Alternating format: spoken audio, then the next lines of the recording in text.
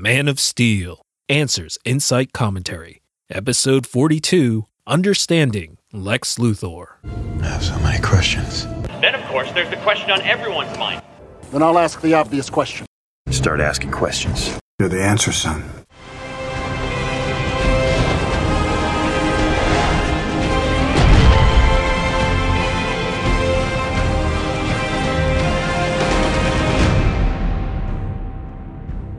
Welcome to Mosaic. I'm your DC Films apologist, Doc, and I cover a mosaic of topics for fans who love the Man of Steel and who are excited by the Justice League universe. This episode, it's always darkest before the dawn. We talk about an approach to criticism, Superman's status quo and strategy, and we try to understand Lex Luthor's motivations and machinations. This podcast dives deep into the Justice League universe to answer the critics and the confused. This show is not meant to convert anybody, but to celebrate the films that make up the Justice League universe. Reasonable minds will differ, but this is a show for fans who love DC films and who love to chew their food. Long time no see. It's finally here. I've seen it 7 times. I love the film, but we're going to start with a discussion about an approach to criticism, and then we'll get into some Batman v Superman topics. This episode assumes that you've seen the movie. If not, I wholeheartedly believe that you have to see the film for yourself to be an informed part of the discussion. Honestly, probably more than once because it's such a densely laden film that's intentionally challenging in places and impossible to completely take in with just one viewing. There is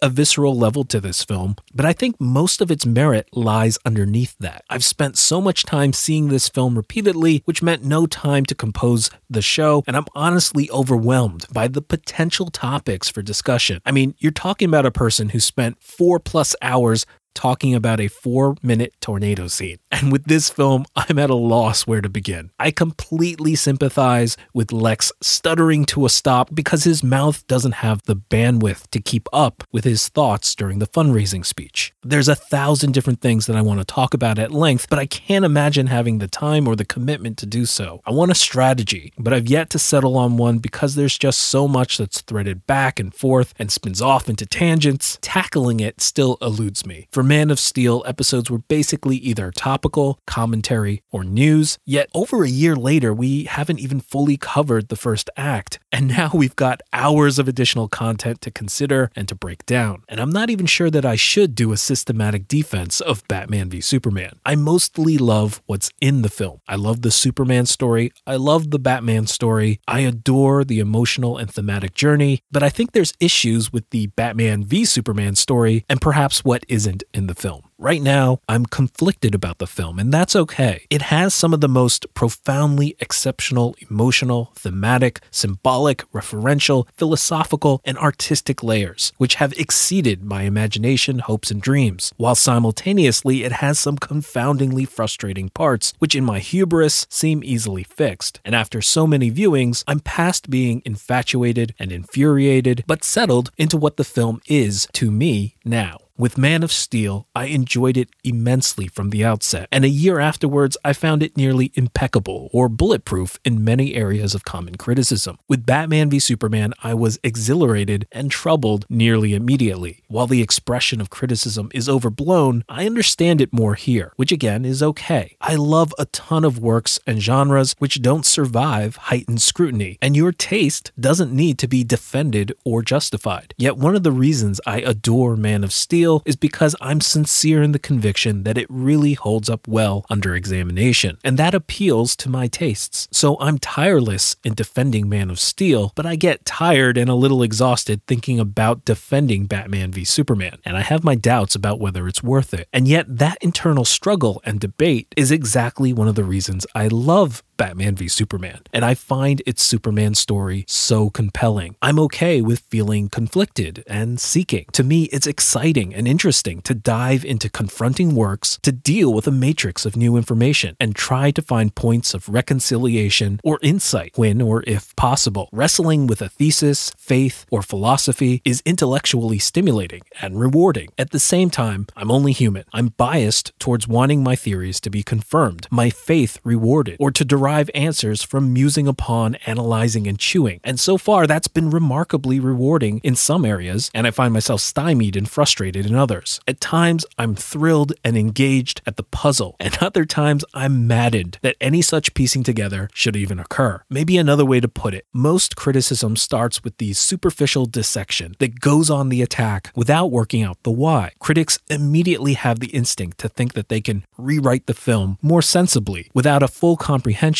of the film's intentions. We'll get into more concrete examples later when we talk about Lex, but to me, the correct approach isn't to lock down positions, but to propose theories and then break down the film to see if they hold up or not. And that means I don't know if they will pan out. Is there a secret reason, a logical motive, a thematic truth that explains this or illuminates that? I'm uncertain, which is better than working backwards from the conclusion, those diamond absolutes. Let's be careful not to conflate the two meanings of criticism or just favor the easier kind. Criticism can mean the expression of adverse or disapproving comments or judgment. In other words, approaching a work looking for flaws, how to tear it down or apart, seeking to judge right from the outset. And to be fair, this film's structure invites this in a certain sense, because at least two of the point of view characters, Batman and Lex Luthor, approach Superman from this kind of criticism. They're looking for fault, looking to judge, and if they are the audience's way into the film, they might find themselves in a critical and judgmental mindset. And on the other end of that, Superman is introspective and the recipient of that criticism. So even if he's the audience's way into the film, they may find themselves feeling criticized or criticize themselves. And that's giving the audience the benefit of the doubt as empathetic. If they feel nothing for any of these characters, then this form of fault-finding criticism is even easier to engage in. However, the second meaning of criticism is the analysis, explanation, and interpretation of a work. In other words, approaching something attempting to further understanding and appreciation, to be informative and to build the audience up rather than tear down the work and brush past its merits. If you've enjoyed this show, you know that I'm all about this second form of criticism, which can dive deeply into Batman v Superman with a wealth of subjects to study, and potentially, in time, the judgments and the troubles will pass, and I can and will love this film without reservation. But I'm not there now, and I don't need to be. There are different, valid approaches to a challenging work. You can surrender or you can engage. Surrender is what people say when they ask you to turn off your brain or suspend your disbelief or say that it's just a movie. And to me, that's generally my approach to comics. Any fan of The Flash knows that to enjoy him, you have to let go. Attempting to rein in his feats and powers with logical consistency is impossible, so it's reasonable to relax that metric in evaluating a series of Flash stories. Surrender is a way to get right into the merits of a work without getting mired in metrics it never endeavored to master. The Death of Superman and The Dark Knight Returns are not perfect stories, yet they were both hugely impactful and worthy of study regardless. Well, instead of surrender, another approach is engagement.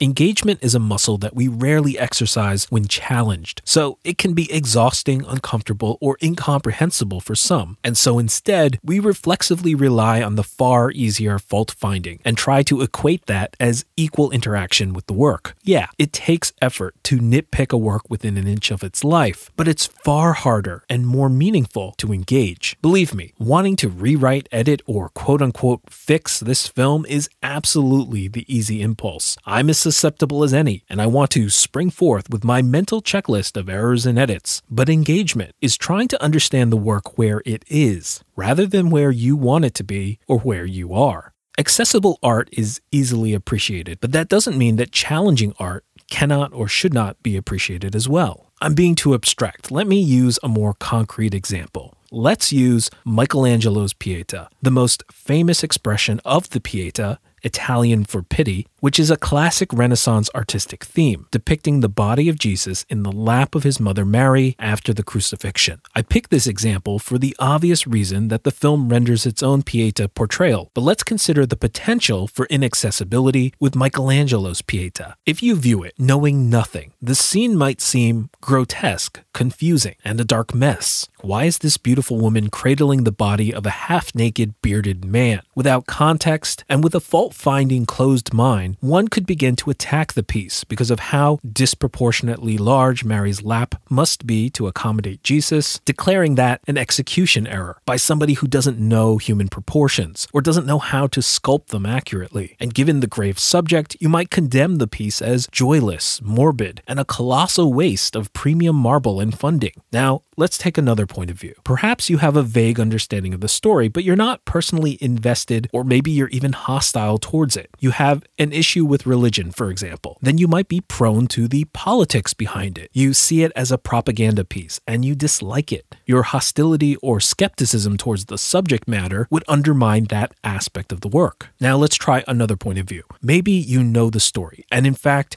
you are sincerely and deeply devoted, and you bristle at anyone questioning your devotion. Let's say you are a biblical scholar who finds this piece confrontational. Why? Well, you can cite chapter and verse, and you know that biblically, the Pietà never occurred, and that historically, biblically, and religiously, it would have been a practice deemed unclean if it had occurred. Further, by virtue of being his mother, Mary is actually older, but Michelangelo's Pietà depicts Mary with a youthful face. A fault-finding mentality then condemns the work and ascribes motives or mistakes rather than trying to find a reason or understanding. That kind of critic might assume that Michelangelo doesn't know the story, the characters, or how to handle it. That critic might act as if Michelangelo was the first to portray the Pietà without prior reading or reference. However, our final point of view looks upon the work with the greatest appreciation and, accordingly, the greatest reward. If the underlying story and reference is of meaning to them, they can look upon it and have a profound sense of emotion tied to the event, the symbolism, and its execution. It's tied to their own devotion and their understanding of the scene. That person looking to appreciate the work with an open mind may know that it's not historically accurate, but tries to determine what the work is saying and tries to find the meaning, and they gain an appreciation for the elements and the execution. The scene is familiar instead of confusing, and they experience empathy instead of disgust, hope within the darkness. Instead of being disturbed by Mary's proportions, they marvel at how Michelangelo brings to life the folds of cloth to hide her figure and convey so dramatic and artful a pose, naturalistic enough even if not strictly realistic. Instead of lamenting the waste of marble on something so morbid, they marvel at the extravagance of something so specific and meaningful. Instead of declaring, "That's not my Mary," and alleging that Michelangelo just wanted to put a pretty face on Mary without respect for the source story, a seeking person does the research, and they realize that Michelangelo was well versed in prior depictions of the Pietà, deeply devout and clearly capable of casting Mary differently, but intentionally did otherwise. The seeker may learn that Michelangelo gave her a youthful visage to symbolize purity, or found that Michelangelo was well versed in and influenced by Dante, and loved to reference Dante's clever paradoxical line, "O Virgin Mother, daughter of thy Son." The discovery, exploration, mystery, and answers become a part of the appreciation. And that process gets short-circuited and short-changed by short-sighted declarations of incompetence or assumption of error. Every time somebody says, quote, "doesn't understand these characters," unquote, without knowing the filmmaker's love and research in this area, they're robbing themselves of an opportunity to understand and appreciate. Now, let me be absolutely clear. I'm not declaring that Batman v Superman is a misunderstood masterpiece.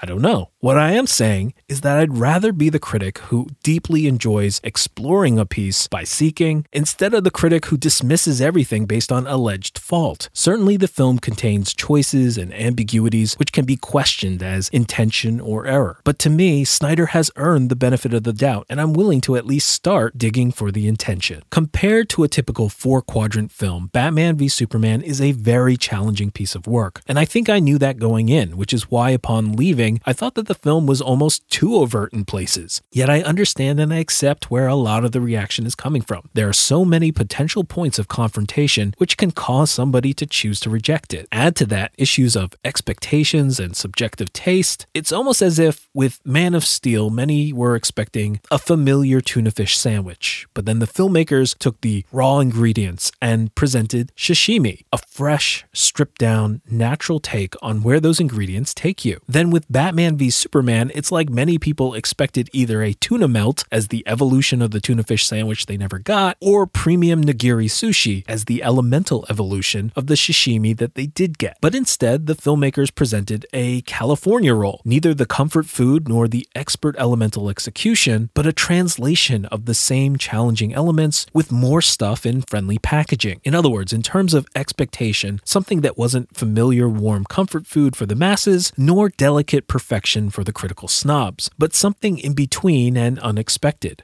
I'll spare you the statistics on American sushi consumption, but the point is that on taste and expectations alone, it's easy to understand the divisive nature of something like this, with or without fault or even execution errors. For example, the film intentionally carries themes about mortality and death, beginning and ending with funerals, acting as a stealth adaptation for the death of Superman, featuring the Day of the Dead holiday, and providing a thin line between life and death, Bruce's dreams, Zod's resurrection, Jonathan Kent, etc. And some are not going to be on board with a confrontation of their own mortality, consciously or otherwise. People conscious of it and able to have that discussion will get more out of it than the people squirming uncomfortably without knowing why. And again, let me be clear. I am not saying that expectations are wrong or that tastes are wrong, but that they vary and can change over time, and that those can affect the kinds of alleged faults that people are willing to look past. We've discussed shifts in expectation and tastes last episode, and that's why I'm confident that everything is going to be fine, now and in the long run. Basically, our approach is as it ever was, to exalt the good, and in that discussion, address criticisms if applicable, rather than look out for or assume flaws or faults. I'm still uncertain how to proceed with the show. Part of me had hoped for universal acclaim, making debate leisurely and merely academic, and instead it's so charged and needlessly bitter. And I expect that to be tempered by time and subsequent films, adding excitement and understanding for this world. I don't intend to tackle critics as a demagogue or to defend BVS to the death, merely to answer with gratitude the value and appreciation that I derive from it. If the film slate was not moving at such a wonderful clip, I'd take a year off to ruminate and then check back in, but since I don't have the luxury of that much time, I'm out of my depth. With so much ground to cover and so little prep time, I just have to ask you to forgive these unrefined reactions, and I reserve the right to revise my views down the road. So for a roadmap on today's discussion, I just want to briefly talk about Superman and explore some of the confusion around Lex Luthor. Believe me, it was all that I could do to trim it down to just these topics, but we're going to look at the world between Man of Steel and Batman v Superman, and then talk about the intended arc for this trilogy. We'll see if we can understand Lex Luthor's motives and moves, and finally, we'll revisit the humor in the film. So let's get to it. I approached this initially as a Superman fan, and when I left the film, I felt that Superman had been honored, and I continue to feel that way. The defining event of this world is explicitly captioned. Mankind is introduced to the Superman,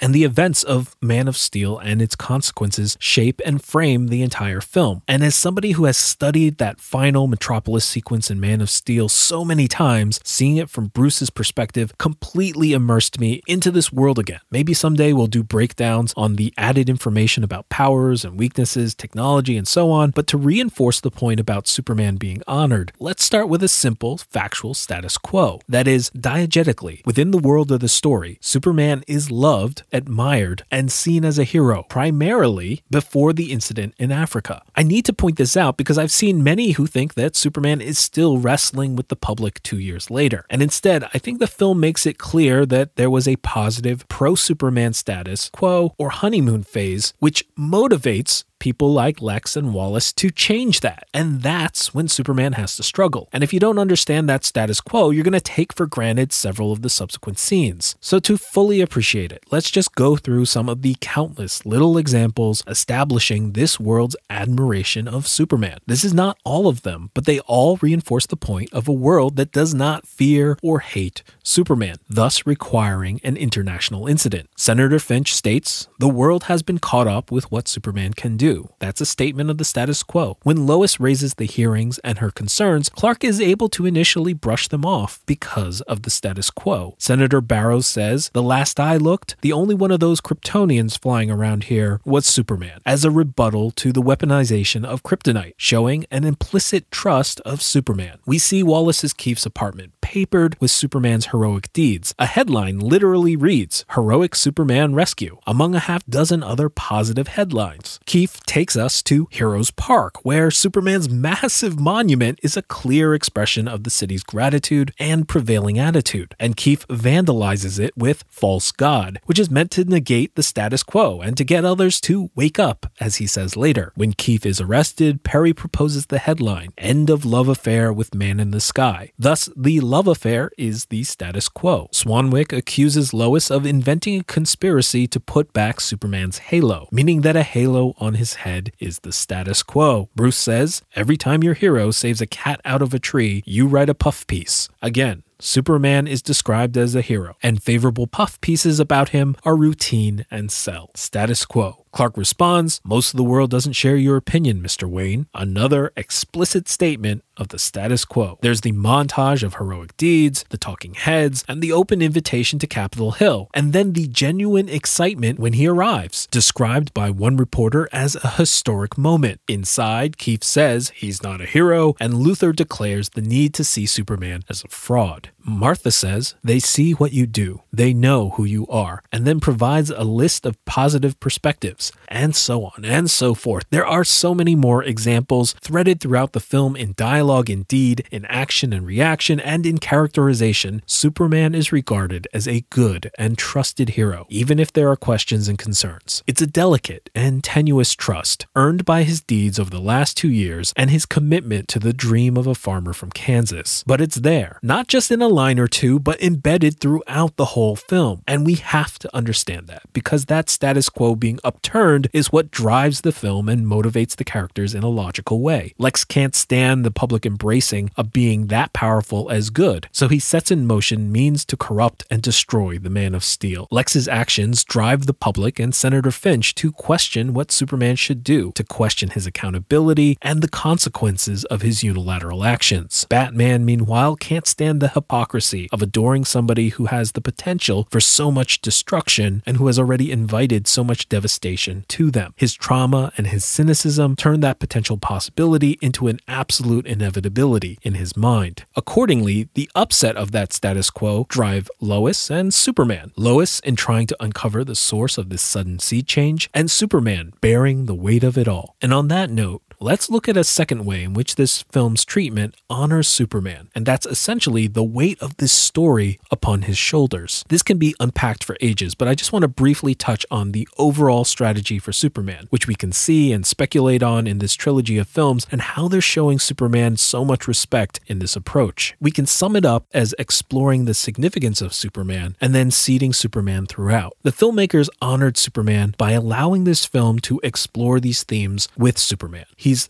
the world-shaking, caption-earning event. Much of the drama, weight, and significance of this story comes from Superman's singular status as the world's first publicly powered superhero. The impact of those questions and concerns are established and felt. Put it another way, if we went right into the Justice League and introduced metahumans as a whole to the world, Superman becomes just a footnote. The reason that his actions, his powers, his story is so important is because the filmmakers took time out to say, we're going to acknowledge Superman's role as the one who started it all. And by virtue of that, he bears this unique burden. In the same way that first contact with an extraterrestrial wasn't simply taken for granted, they're not taking Superman's impact or burden for granted by glossing over it and just jumping into the League. They respected the character enough to shoulder that burden and presented him in a way such that he's the only character that can, with the same resonance, because of how much he loves humanity and serves them. In this telling, Wonder Woman stepped away from the world, much like her people did in tradition. Batman, Aquaman, Flash, and Cyborg are in the shadows. No one else takes on the scope or the scale of threats alone that Superman does, which is why his public existence has world-shaking impact. Structurally, you can't tell this story with the same meaning after the debut of the Justice League, the Amazons, the Atlanteans, and the Metahumans. Superman is the only through line that covers and continues from Man of Steel to Batman v Superman and into Justice League. The film seeds Superman's importance into the future of the franchise, with Flash clearly saying that Lois Lane is the key. The apocalyptic nightmare sequence portends a possible dark future with Superman. Superman's death is the impetus for assembling assembling the Justice League, which is inspired by his example and has to approximate his power. Remember, Superman did his thing for 2 years and none of the other metahumans stepped up. He had it covered. He was sufficient. So his absence shows his significance and the need to fill the gap. Finally, Superman's return sets him up to be respected and honored and much more angst-free. Batman v Superman allowed the full weight of the questions of power and deity, hope and cynicism land with Superman, and it properly leaves those questions unanswered because they're inherent to human nature. Those questions still remain, but they're ultimately addressed by the Justice League because Superman no longer shoulders the burden alone. He's no longer the sole target for questions and criticism. There's little point to hearings about Superman specifically when those questions can be directed at any of the other League members or metahumans out there. Moreover, the multitude of metahumans and their differences mellows out the issues and exploration of the God complex. With so many powerful beings known to the world and the audience, it finally allows Superman to speak with less worry of his every line being taken as sacred scripture, as the inspiration for the formation of the League and in the light of his sacrifice and power. He's respected, but no longer does the world have to hang on his every word, motive, or action. With an Amazonian goddess and an Atlantean king and an omnipresent and omnitemporal messenger and a transhuman embodiment of information technology in their midst. Among a pantheon of peers like that, not every line of dialogue that crosses Superman's lips has to bear the infallibility of a god. He's just one of several other powerful beings who each have their own differing insights and attitudes. And that means that Superman can simply be himself. His personality can come out, the joy of his service without all the weight of the world. And he no longer has to serve as a religious proxy for how to live your life. Sure, he may say something good or inspirational, but so can the Flash or Wonder Woman, or Batman might even raise a different but worthy counterpoint to consider. Among them, he gets to be just a guy trying to do the right thing, rather than the impossible expression of absolute morality. In Batman v Superman, Clark knows that there are people projecting those kinds of expectations onto him, and so he's extremely careful and guarded in his communications, sticking strictly to actions that are as apolitical and uncontroversial as possible. The 3-film story has been structured to free Superman of the weight of that and to give us an optimistic Superman when he finally joins the League. If you're looking for Superman to be the expression of moral perfection and purity, I don't think this will ever happen in this universe, and nor do I think it should. That kind of infallibility dishonors disagreement and denigrates the League. As Senator Finch states, how do we determine what's good? Good is a conversation, not a unilateral decision. If Superman is a perfect paragon, that cancels the conversation and it kills the chemistry of the League. Who cares what anyone else has to say? Superman is always right. Who cares what anyone else can even do? Superman can do it himself. The filmmakers have structured a series of films to give us a Superman who is active, optimistic, inspiring, powerful, and respected. A first among equals without being so perfect as to be pointless or so powerful as to be problematic to storytelling. And I admire and desire that approach. All that said, if you want a paragon, the death of Superman is the fastest way to it. You couldn't have Paragon Superman in the Silver Age because the reality was too silly. Even completely godlike power had little to no gravitas because of the context. Sneezing out the stars was more accident than awe-inspiring. And in terms of morality, well, Superman was a good guy, a Boy Scout, a square, sure, but so was everyone else. Put it another way, a sermon on seatbelt safety from Batman was as much in character as from Superman. To have a meaningful paragon, we needed consequences and distinction. In 1986, The Dark Knight Returns added grit and consequences, and it differentiated Batman from Superman. Instead of buddies on a tandem bike, they were once again separated into dark and light. With the Crisis reboot and Man of Steel, a new reality was forged with the intention of maintaining continuity and consequences. Superman was grounded, less powerful, but more humanly characterized, with a recognizable psychology, but still carrying traces of the distinction of light to Batman's dark from DKR's differentiation. Cinematically, Man of Steel did something similar. a naturalistic world with stakes, consequences, and continuity. In such grounded and mundane worlds, however, Superman wasn't an ideal, the icon, the example, exalted for every hero to look at, and nor were his powers on a level which caused the planet to fear or tremble. You see this pattern in the comics and in the 90s animated series. In Superman the Animated Series, Superman starts out as moderately strong and a reasonably good guy. When the Flash or Aquaman encounter Superman, there's no awe or trembling, he's just another meta. So in the comics and in the cartoon, when did Superman become a moral barometer and respected for his power? With the death of Superman. Or in the cartoons, in the episode Hereafter, essentially a Death of Superman adaptation. That's when Superman took on his awe-inspiring status. The death of Superman was a catalyst for placing Superman on that pedestal. In order to justify his return, his special status, his surge in popularity during the grim and gritty 90s, the fandom, the creators, and the comics started to lean heavily into Superman as light, distinct from the dark. Additionally, he'd increasingly gain an infusion of Silver Age level powers and trappings to keep up with the Joneses. It wasn't enough that Superman was the first or just good. In the minds of some, he had to be the greatest, the most good, and the most powerful. And then the stories, the creators, the fandoms reflected, reinforced, and repeated this self-fulfilling prophecy. After the return in 1993, he would be deified for the next 20 years, essentially until the New 52 reboot. Post-Crisis Superman's stature was created by the death and return and solidified and crystallized into the religiously infused Kingdom Come in 1996, forever cementing Superman's godlike status in the minds of fans and creators for the next 2 decades. Morrison's Pantheon of the Gods Justice League in 97, the saintly Peace on Earth, and the humble For All Seasons in 98. What's So Funny About Truth, Justice, and the American Way in 2001, Birthright and Red Sun in 2003, Secret Identity and It's a Bird in 2004, All-Star Superman 2005, and so on. These handful of titles, this tiny slice of time, has a vice-like death grip on our modern conception of who Superman is. And I love them, don't get me wrong, they're exceptional stories. However, I don't necessarily love the calcifying effect that they've had on the Superman mythos and fandom, the inflexibility that comes with absolute adoration and expectation. Regardless, these are a significant part of Superman's modern history, and where many fans ultimately want to see Superman go, and at least part of the adverse reaction to Man of Steel and Batman v Superman. However, that Superman doesn't work in this real world without the death of Superman. If you're holding out hope for a paragon, the filmmakers honor Superman by bringing us to that point, rather than floundering in the less iconic era between Man of Steel and Death of Superman, or before Hereafter in the animated continuity. Either way, as a Superman fan, it's exciting to keep an open mind and to see a universe-building trilogy with Superman as bedrock. Okay, that's more than enough Superman for now, even though I've barely scratched the surface of the film, which is why I think it makes sense to turn to Lex next. If you want a factual understanding of the film, I think Lex's perspective grants great overall access. A lot of the accessibility issues with this film come from the fact that Lex is operating behind the scenes, and his motives are unknown and unclear until the very end. And even then, by that point, it can be difficult to recall everything that had happened before and how it was a part of Lex's plan. And without bringing together the entire picture, Lex's motivations may seem muddled or manic. So let's try to piece together what Lex knew and when, and parse his decision-making to understand it all better. Let's begin with parents. Parents are, of course, a huge source of characterization, motivation, and more. We won't dive too deep, but both of Clark's parents are tangibly in the film. Even Jonathan's parents are referred to. Batman's parents are more of a presence, and Lex, well, we know nothing directly about his mother, more on that in a bit, but we know quite a bit about his father. His father was raised in poverty and under the rule of tyrants. He couldn't afford books growing up, and he had to root through the garbage for yesterday's newspaper. But he came to America and became the Lex in front of the corp. So Lex Sr. realized the American dream,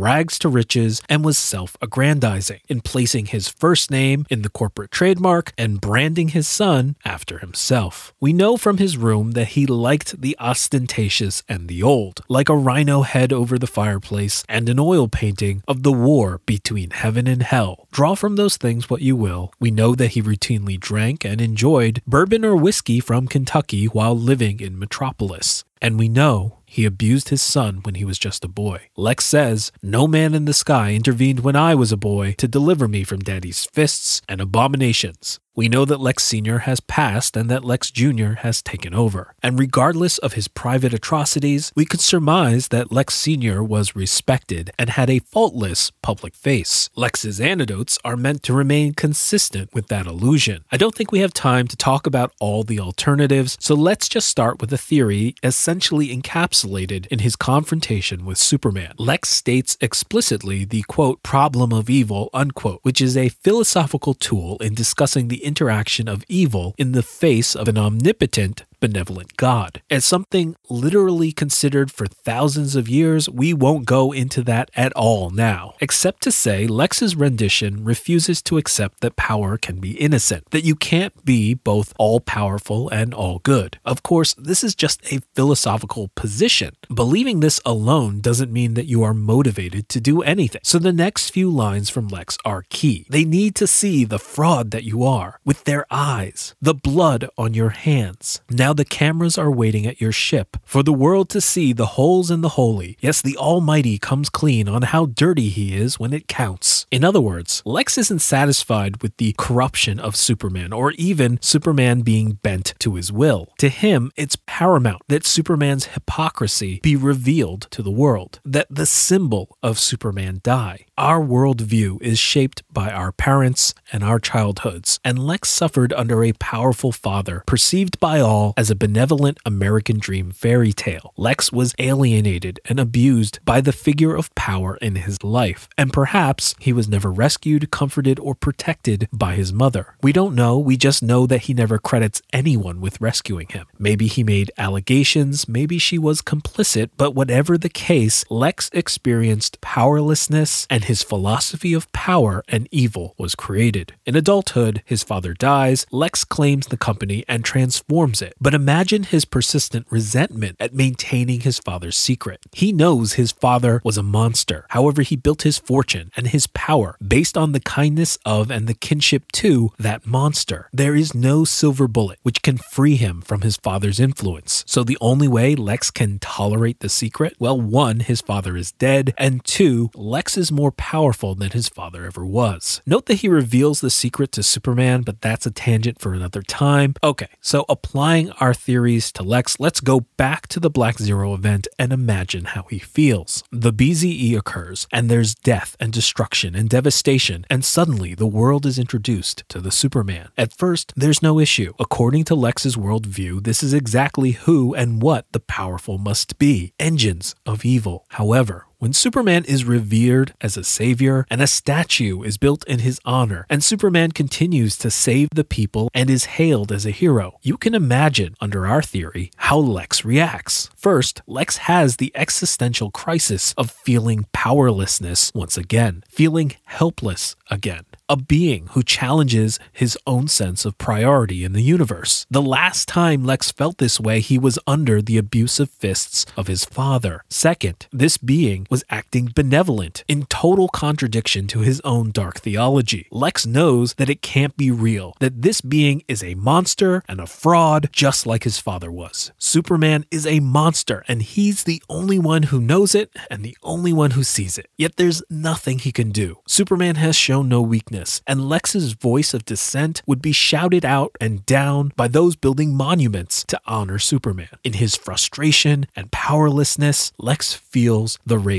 What's the solution? Perhaps the same with his father. Lex has to change the power dynamic. His father died, and Lex became more powerful. So Lex pursues the only path to power that he knows. Books are knowledge, and knowledge is power, he says. So after the BZE, Lex begins intensive research and information gathering into the supernatural Superman. He has facial recognition software secreted into all surveillance video. He steals top secret Star Labs research. If he didn't have them already, he develops tendrils into espionage, intelligence agencies, and with the government. Lex is building up his power, so he doesn't feel that same sense of relative powerlessness anymore. And in the process, he discovers other metahumans. He learns the truth behind Bruce and Clark. He comes to understand their entire psychologies, knowing how "you let your family die" lands, or how to hold their hearts hostage. Then, while rebuilding, Lex finds a sliver of hope: kryptonite.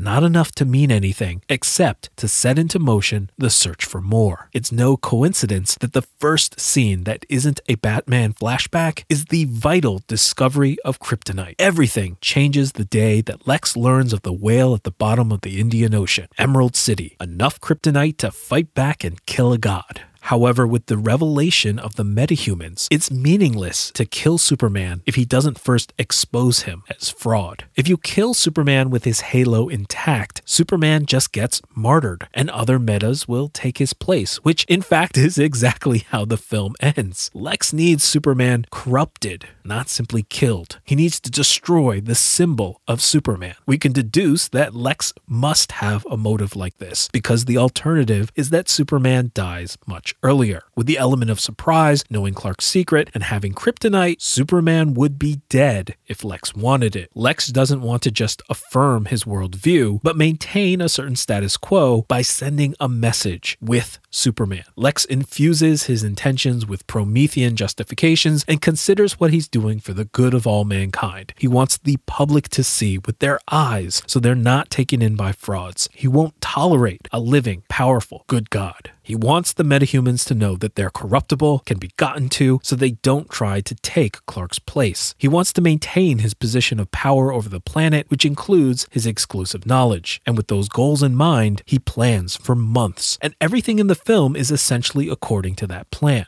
Okay, with that basic understanding, let's walk through the film to find Lex's fingerprints, starting in Africa. You know this show. I can talk for hours about everything we learn from this. Characterization of Lois, limitations on Superman's powers, but through the lens of Lex, let's explain what's happening. It's a common misconception that Lex staged this massacre in the desert to frame Superman for killing them. And if that's your assumption, you immediately question the ridiculousness of that premise, because Superman should be easily exonerated by the cause of death, small arms fire, and Superman doesn't need guns to kill anyone. Going back to the Pieta example of the fault-finding critic, they stop at this affirmation of absurdity rather than consider if their conclusion is questionable. Maybe they made an unfounded assumption along the way. Well, let's point out two such assumptions. First, that Lex was trying to frame Superman for murder, and two, assuming that exonerating evidence would be readily available. Let's tackle the first one. No one sincerely believes that Superman murdered anyone. That wasn't Lex's plan, and it wasn't the result either. If they sincerely believed that Superman killed an entire terrorist cell, would they invite that person into the seat of government power unchecked? Of course not. In fact, Lois directly challenges Secretary Swanwick with that very idea. If he believes that Superman is a murderer, he's free to discard the bullet, and we know that instead, Swanwick acts as if Superman was innocent and investigates. Okay, so what was Lex's plan then? Lex's goal is to call into question the collateral consequences of Superman's actions for a number of reasons. First, simply to screw with and test the Man of Steel. Second, to provoke government oversight, which he could then leverage into access. And third, to cause the public to question Superman. The public narrative created by the incident is that Superman unilaterally elected to save Lois. Superman's intervention compromises the warlord and destabilizes the region. When the Nairobi government comes in and retaliates against the weakened warlord, the villagers occupied by the warlord become collateral to that conflict. Superman is accused of performing unilateral state-level interventions without the consent or the will of the people. That's Lex's goal, that's Lex's plan, and exactly what happens. Let's look at the second assumption, that evidence would be available, whether the fact that the general's men were shot dead or that the bullets were exotic or who paid for these contractors. Remember that Lex knows everything, and he initiated everything at this point. Anatoly Knyzev is armed, informed, and paid for by Lex. Lex knows the CIA is there. That's why and how Knyzev knew to look for and reveal the tracer. Lex is relying on the exposure of the CIA to provoke the general into taking Lois captive and bringing Superman in. Lex knew that between the cagey movements of these terrorists and the CIA's involvement and the Nairobi government, that there would be no exonerating evidence coming out of this event. Note that the tracer implies the difficulty in accessing these terrorists. It is so difficult that the CIA had to use Lois Lane's credentials just to get close, so it's hard to get at the evidence in the first place. Then, the Nairobi government suppresses evidence because they commit atrocities against the occupied villagers. And then finally, the CIA suppresses and classifies information because from their perspective, it was their agent getting caught, which caused the catastrophe. If there was no CIA, Lois gets her interview and goes home. End of story. No international incident with Superman. That means evidence didn't matter. Not using suspiciously expensive contractors, which Lois notices right away, not using experimental bullets, not their sudden departure, and not even leaving Lois Lane as a witness. Nothing exonerating was going to get out to the world at large. Consider the three pieces of evidence that did get out. First, you have Lois Lane's account. However, as a Daily Planet reporter with known ties to Superman, she's considered biased. Even their ally Swanwick accuses her of inventing a conspiracy to re-establish Superman's halo and her own.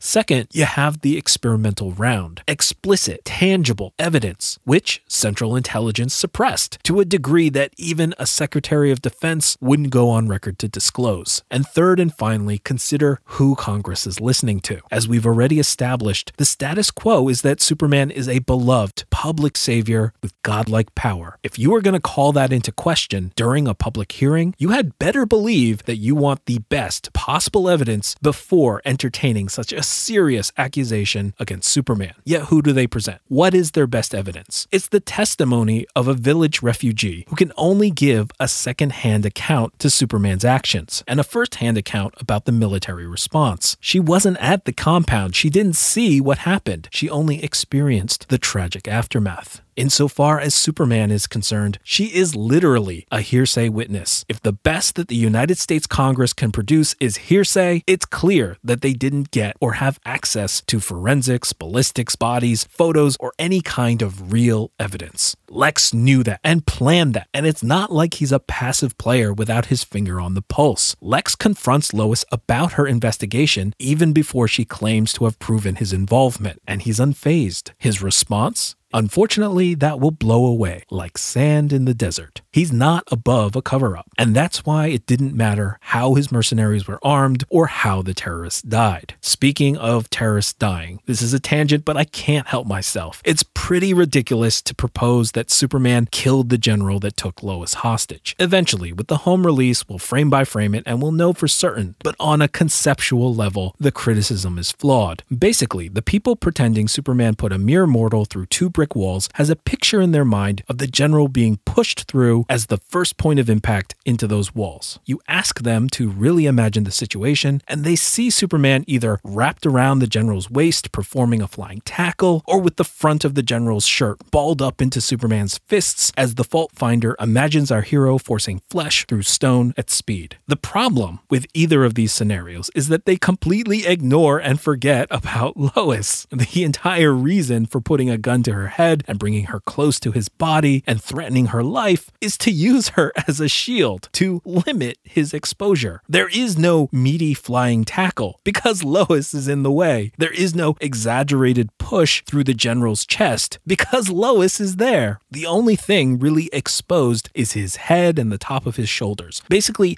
very little for Superman to hit, but enough for Superman to grab like an eagle and drag behind himself as he breaks through the walls. As for alternatives, let's consider the relative competence of the critic to Lois. The critic only knows what they've seen in Man of Steel, or they are unfairly importing feats of external continuity. Lois, meanwhile, has known this Superman intimately for nearly 2 years and knows the score. The two almost telepathically exchange glances to enact the ideal. So if Lois thought it would be a better idea to use heat vision on a device filled with explosives next to and pointed to her head, she probably wouldn't have lowered her hands. We've already talked about this more than I intended to, but the point is that Lois knows the parameters of Superman's powers and what the best course of action is. They both do. Okay, back to Lex's plans. I don't have time to run all the scenarios, but you can see the plans within plans, contingencies, and fallbacks if things go differently. If we ever do an exhaustive scene-by-scene breakdown of this incident, we'd go through them all, but for now we've got to move on. The next few scenes all tie back to Lex, even if we don't know it yet. The hearing, Lois's apartment, and Batman's first appearance. Obviously, the hearing is precipitated directly from the incident. Mercy sits in the front row of the gallery. From what little we see of her, she acts as an extension of Lex's will. She brings him the senators, Zod's body, Senator Finch, him to Wallace Keefe, and the governor's message. Given how hard it is to get any evidence out of Nairobi, I wouldn't be surprised if Mercy is the one who brings the witness to the committee, just like Lex would feed Senator Finch Wallace Keefe later. Regardless, by her mere presence, Mercy indicates the importance of this to Lex, even if it's something as mundane as arranging a meeting between the committee chairs and Lex. In Lois's apartment, a product of LexCorp is discovered and the hearings and the doubts are raised. And in Batman's first appearance, he's branded a human trafficker who was too low level to tell Batman anything about the white Portuguese, causing Batman to refocus on Knizev to intercept the import of a weapon into Gotham. We don't have time this episode to dial back to the beginning of Batman's motivations, characterizations, and plans, but in retrospect, this should stand out to you. At this point in time, despite deceiving Alfred, Batman knows about kryptonite and knows that someone somehow is intending to traffic it into Gotham, and he wants it. That means that Lex was already putting into motion the means to smuggle the kryptonite into the country. Now, many critics have figured that out, and they reasonably raise the question, well then why did Lex want an import license? And why did he seem so upset when it was denied? The assumption is that A, Lex didn't need the import license to begin with, and B, Lex is upset by being denied something he didn't need. Let's take each assumption in turn. First, the need for the import license. I think it's clear on the face of it that simply to get kryptonite into the country,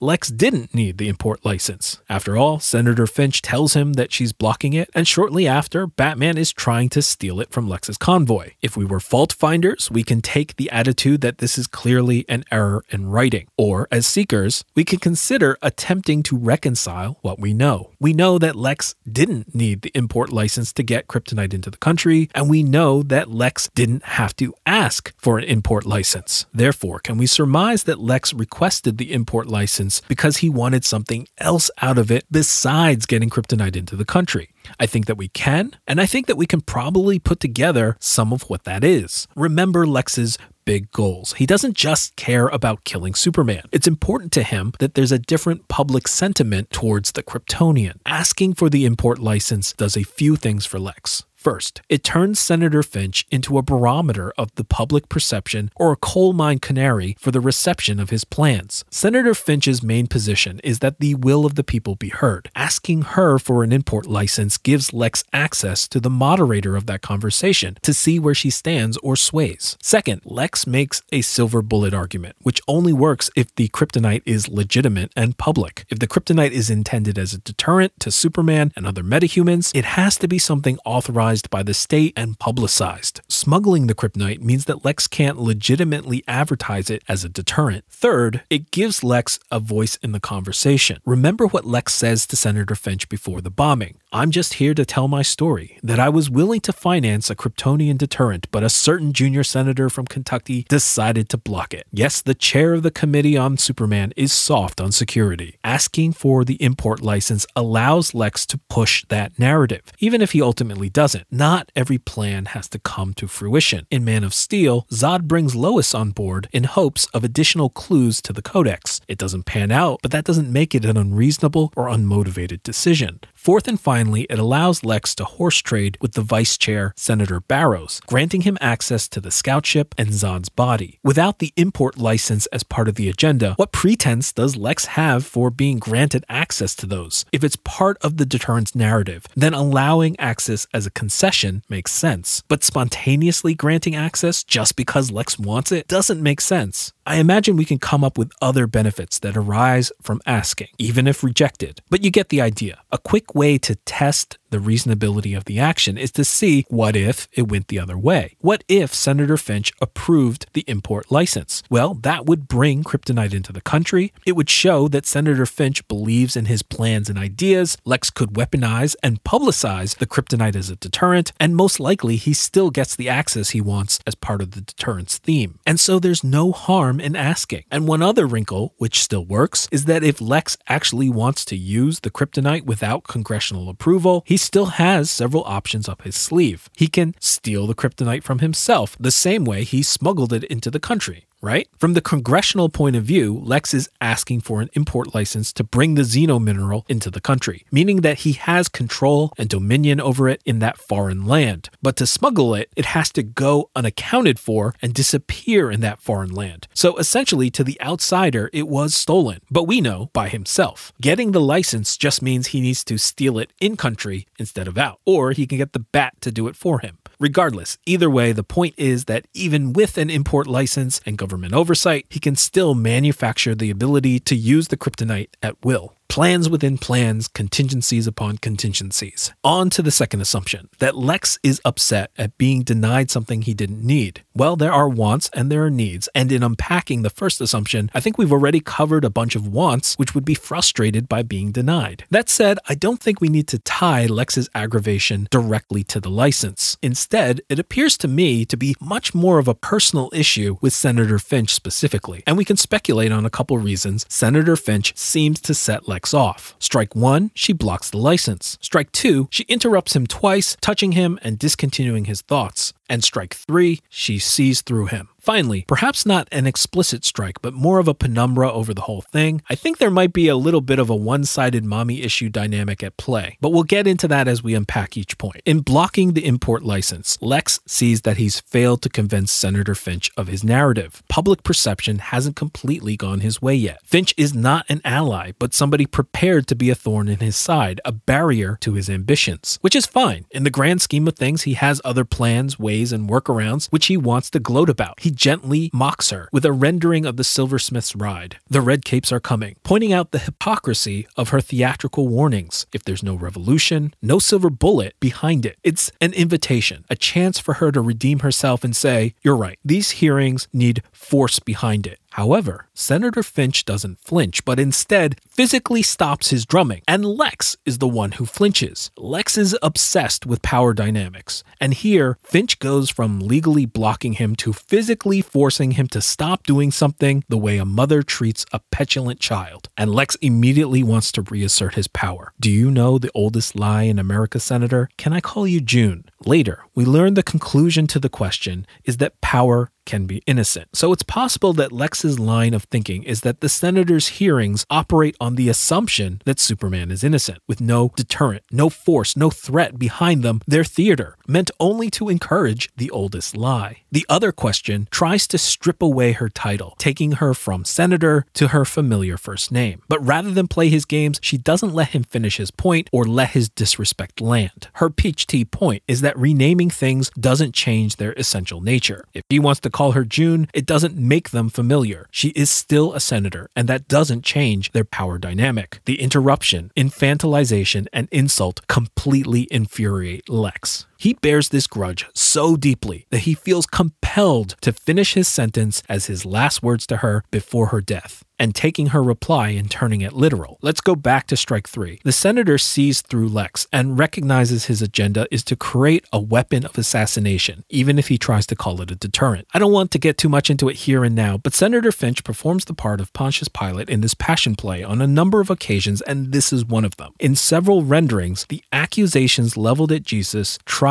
to appeal to Roman law, claiming that he threatened the taxation of Roman subjects or that he challenged the divinity of Caesar. But Pilate saw through the allegations and understood the true intent was to use Rome as a tool to crucify for violations of Mosaic law. Again, we're not going to get into it, but even without the parallels, we have a stateswoman seeing someone trying to use her. Now, why would this get under Lex's skin so badly? Well, if we go back to his goals, a big part of the plan is to expose the monster monster, the demon, the devil. Lex calls Superman a monster when he offers his silver bullet solution. Lex calls Superman a demon when branding Martha a witch to die by fire. Lex finishes the scene by calling Superman a devil coming from the sky. This is the gospel that he wants to get out. He has to force the world to make sense, and Superman as savior makes no sense. But Superman is the only example of a public higher power that he has. So much of Lex's motivation is changing the message around Superman. It's part of why he mixes metaphors, but more on that another time. Lex is about the message, but instead of seeing what Lex sees, she sees Lex as he is. And this is hurtful because it gives her power over him. Seeing behind his grand gestures and public mask, it infuriates him because this may have been his dynamic with his mother. Lex's mother didn't expose the threat that his father posed. His mother went along with his father's facade, and his mother didn't side with him against his father. His mother, either by action or omission, or perhaps ignorance, allowed the abuse. And to some victims, this can be more blameworthy than the perpetrator's transgressions. Lex notes that he kept the room just as it was, the magical thinking of orphan boys, meaning that when his father died, he was orphaned, suggesting that his mother had departed prior to his father. Maybe her only sin was to die first and to leave Lex in his father's care. We don't know. But note that Lex doesn't have an issue with powerful monsters. Lex keeps his father alive in his anecdotes, and he maintains this room as a shrine to him. Lex is in awe of the scout ship, and he weeps over Zod, and he feels kinship with Doomsday. Lex hates the hypocrisy of perpetuating power as possibly innocent. I suspect that Lex made the decision to do away with Senator Finch right then and there. Lex's last line practically casts her in the role of his mother, asking whether Dad would mind, and once again points out the fraud that he intends to expose, Superman's savior status, underpinned by his fury for her refusal to expose it. On a literal level, it reinforces the idea that even if she's seen through his attitude on weaponizing kryptonite, she still doesn't know all his secrets. Since she's not literally his mother, she doesn't know the monster that Lex's father was, and doesn't know whether or how much he'd mind Lex messing with his things. It's a way of saying to her face, "You think you see me, but I still have secrets," in a one-sided way that she would never be able to see through. So on a surface level, these tiny little interactions so incensed him that he plots her demise as part of his many other plans, almost purely out of spite. It seems impossible to interpret a jar of piss as anything else. However, we will add on more rational reasons rarely raised later in our discussion. Of course, there is a lot of ambiguity to all of this, a lot of room for interpretation as well. Reasonable minds will differ. But assuming that Lex has decided to publicly execute Senator Finch, let's look at how that affects his plans going forwards. The next time we see Lex, he's raising funds for the Metropolis Public Library. The fundraiser scene is so much fun and has so much that we could unpack, like Lex's speech, filled with themes and motives. Lex considers himself a Promethean lover of humanity, but the film shows you how to love the world through individual intimacy. It is said, love your neighbor, not love all the world. Right? Superman loves the world because he loves Lois, Martha, Jonathan, and more. Batman tries to love Gotham, but he lacks intimacy. He's left with shallow womanizing and lying to Alfred. Lex says he loves humanity, but to the common man, this is the let them eat cake beat. No time to unpack that reference. The point is, in actuality, he's quite callous, and he blows up his closest confidant, Mercy. Speaking of Mercy, let's try to keep focus on Lex's plan and motives. Mercy is on the lookout for Bruce. She's on the red carpet awaiting his arrival. She's watching him move through the crowd and catches him downstairs. So Lex has sent invitations to Clark Kent, Bruce Wayne, and Diana Prince. Given the valet parking, I'm assuming she's not a party crasher. Lex wants them all at this event, and he knows all their secrets. The question is why? What's the plan? Lex reveals it in dialogue twice over. First, he says, "You should not pick a fight with this person." Second, he says, "I'd love to show you my labs. Maybe we can partner on something. My R&D is up to all sorts of no good." My read is that Lex legitimately wants these two to fight, and that he's selected Batman as his knight, his champion, his Lancelot. More on that later. The funny thing about the second statement is that it's a fallback contingency should Bruce fail to steal his files. In other words, Lex is offering Bruce a legitimate avenue to the same information that he was trying to steal. I'm gonna go off the rails again, but look how rich this is with Bruce's character arc and themes. Bruce has branded himself a criminal at this point, so he thinks with a criminal mindset, and he can't see the good and the legitimate in men anymore. He sees only the 1% possibility of fault in Superman and not all the legitimate good that he does. He thinks only how to beat Superman into submission in combat and not question him legitimately. That same blind spot shows up in his approach to Lex. Bruce's first impulse is how to infiltrate and burgle like a criminal, even though he's been invited legitimately. And then he steals the information, even though he's been invited to look at it. Finally, he tries to confront Diana rather than to take Lex up on his offer. He immediately sees through Diana and brands her a thief, but he doesn't see her good motives. Since Bruce can only see as a criminal, he can only see Lex's criminal moves and motives. Bruce is, pardon the pun, as blind as a bat to what's done in the light of day, such as everything Lex does with and in Congress. Getting back on track again, I so sympathize with Lex's lack of bandwidth to convey everything he wants to say with human speech alone. There are so many different tangents I want to spin off on, but plans within plans, we could surmise that Lex selects and intends the files that Bruce obtains in order to arm and equip his Lancelot. Consider what is in the file and what isn't. Viewed retroactively, it's clear that Lex knows that Batman is Bruce Wayne and that Superman is Clark Kent.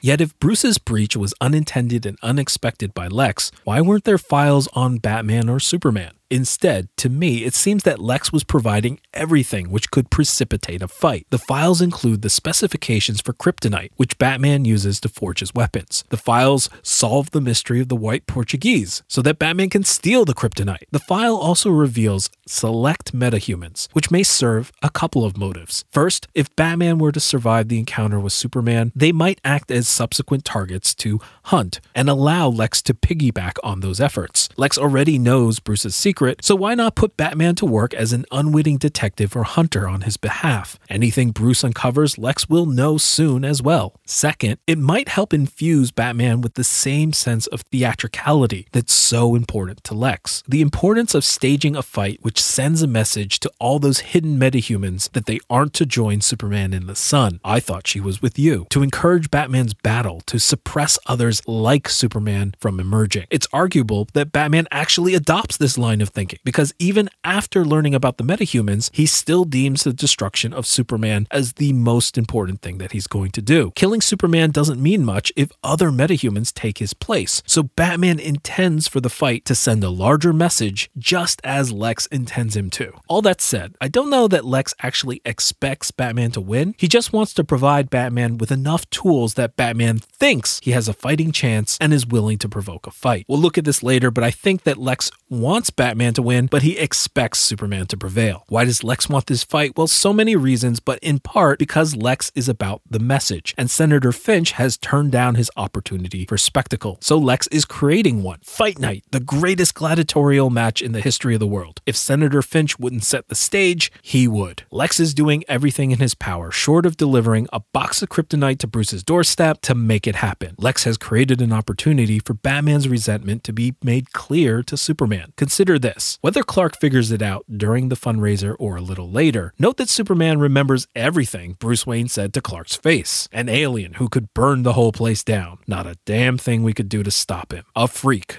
dressed like a clown. So Superman knows exactly how Batman feels about him because of Lex Luthor. Lex is legitimately happy and delighted by his handiwork, so much so that he has a slight meltdown on stage, understanding and acknowledging his own paradox or hypocrisy in terms of knowledge and power. He has all the knowledge. He's pulling all the strings. Therefore, he has all the power, which contradicts and conflicts with his condemnation of Superman, making him feel powerlessness and helplessness. It's the same sort of paradox that Batman faces in critiquing Superman's lack of humanity and mortality by making him a mortal man and lacking the humanity to see it. Nonetheless, the point is that the plan is premeditated. We transition to the montage of talking heads, showing that Lex's narrative is starting to shape public discourse about Superman, as Lex primes a terrible strike against Superman. Lex bails Keith out and provides him with the explosive wheelchair. It's not explicit, but it seems that Keith is unaware of the bomb bomb, which makes it unlikely that Lex installs it later. And that means that Lex intended to blow up the hearing at this point in time. The critic might consider this a dramatic and drastic move. They may question, how did he go from socially awkward to mass murderer in mere moments? However, if we carefully consider the context, is it really so radical a reformation? Think back to Africa, the death and the consequences of his order. Human lives are playthings to him. Lex almost can't believe how stupid everyone is around him. The senator thinks that she's stopping him, but in fact, she hasn't. His mineral is on its way. The Batman thinks he's stealing from him, but in fact, he's been gifted those files and access. Mercy thinks that she's his confidant, but in fact, she's an expendable tie to Wallace Keefe. Keefe thinks that he's his spokesman, but in fact, he's just a Trojan horse intended to instigate the Bat. Clark thinks he's disguised and safe, but in fact,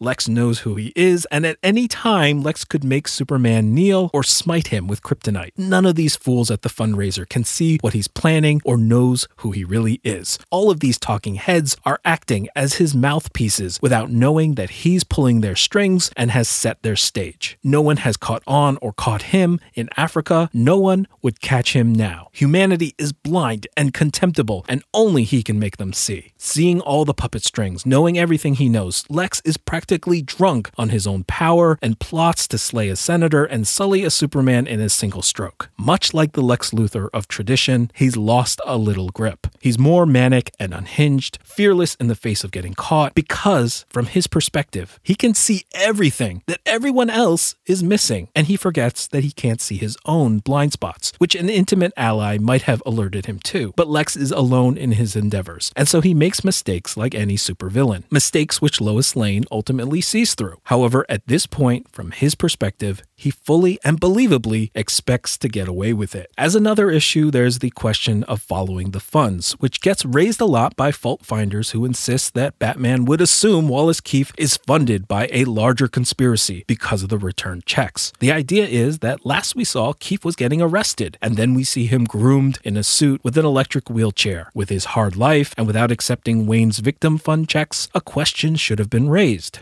Not really. Only in a pretty petty fault finder mentality. When I would work for legal services and would defend the destitute, even those short on funds and hard on luck would do what Keefe did, manage to be presentable during a public hearing. Keefe is Senator Finch's star witness, paraded before the press. Even if Keefe came in rough and ragged, it's expected that her office would support and supply a makeover to be more presentable to the public. No ridiculous conspiracy theory needed. Just the same practical measures politicians always take and make with regard to managing image, and with Senator Finch and her staffers gone, difficulty in determining if she did what any other politician or reasonable person would have done. Okay, but what about the bailout? Surely there's something there to discover and uncover. Possibly, probably, but not really an immediate concern in any way. Lex is funding alien archaeology in the Indian Ocean. He's got mercenaries and elite military contractors. He's smuggling a xenomineral into the United States to be weaponized despite a congressional block on import. He's stolen and obtained Star Labs research footage and secured surveillance video. And he's broken into Keefe's place. The film has given you no indication that Lex would struggle to pay bail without being traced quickly. Mercy didn't bring Keefe from jail to his apartment. You can see her standing there as Keefe comes from the other direction and looks at her quizzically. Mercy brought Lex there to wait for Keefe. Mercy is the only witness that can directly tie Keefe to Lex, and her testimony is lost in the bombing. Unless you're specifically aiming to find fault, there's no reason to assume that Bruce could reach no other conclusion but conspiracy simply seeing Keefe in a suit, with far more straightforward alternatives. But we're getting a little ahead of ourselves. Lex influences some of the scenes before we get to the bombing, but actually, you know what? We have so much to say and not enough time to say it, so we've got to truncate somewhere, and as long as we're on the bombing, let's just get to it. Let's skip over the provocation of Clark Kent, the kryptonite convoy, and the first confrontation of Superman and Batman, and just get to the Capitol. I so badly want to talk about the tensions and timing and the tricks to locking down the logistics, but it doesn't translate well to audio. We'll come back to it one day. Consider how self-satisfied Lex is on Capitol Hill that day. Everything has gone according to plan, and that's how best to understand this scene. Not as Superman's scene as you'd expect through your first viewing, but as Lex Luthor's triumph over the Man of Steel. The scene is in part about setting stakes. Lex Luthor is going to be defeated in the end. You know this. Yet to be a valid villain, he has to win. Otherwise, he's an ineffectual mustache twirler who schemes and plots and plans but accomplishes nothing. This is his win. Unflinchingly cruel and unmerciful, uncompromising and total. As surely as he will extinguish mercy, you know he extends it to no one at the end. It's Lex Luthor's scene, and appropriately, he's not even there in the end. The scene is the entire Superman versus Lex Luthor dynamic summed up. Superman enters trying to do the right thing, humbling himself, immense power restrained, about to change the world with his words. Yet Lex robs him of it. Without even being in the room, there's nothing for Superman to punch. There's no one for Superman to fight. Yet Lex has broken him from afar, using manipulated pawns, satisfying his own vindictive desires, and hurting innocents in the process. It's the culmination of Lex as a genuine threat and villain. This puts Lex on the path to being the ultimate Superman nemesis, and separates him from Batman, who many casually lump together with Lex as a similarly brilliant, powerless billionaire. But this film clearly characterizes and separates Batman as the one who goes directly at the problem with his fists. This Batman doesn't care about Superman's secret identity, and he would never think to turn others into pawns, versus Lex, who considers everyone a pawn he doesn't hesitate to sacrifice, and who never comes at Superman directly. At this point, Lex has an intense loathing for this junior senator from Kentucky who won't bend to his will like the Jolly Rancher sucking Senator Barrows. This scene shows how insanely dangerous Lex is if he feels unhinged from worrying about consequences. Everyone was looking forwards to Superman saying something. The expectant crowd, the newsworthy broadcast, televised, worldwide live. The excitement is palpable, even in a professional journalist's lines. And here he is. Superman is here. He's actually at the United States Capitol. This is a really historic moment, and we expect that Superman will give some kind of statement to the Senate, to the American people, and of course, to the world. In world and out, people wanted to hear him speak.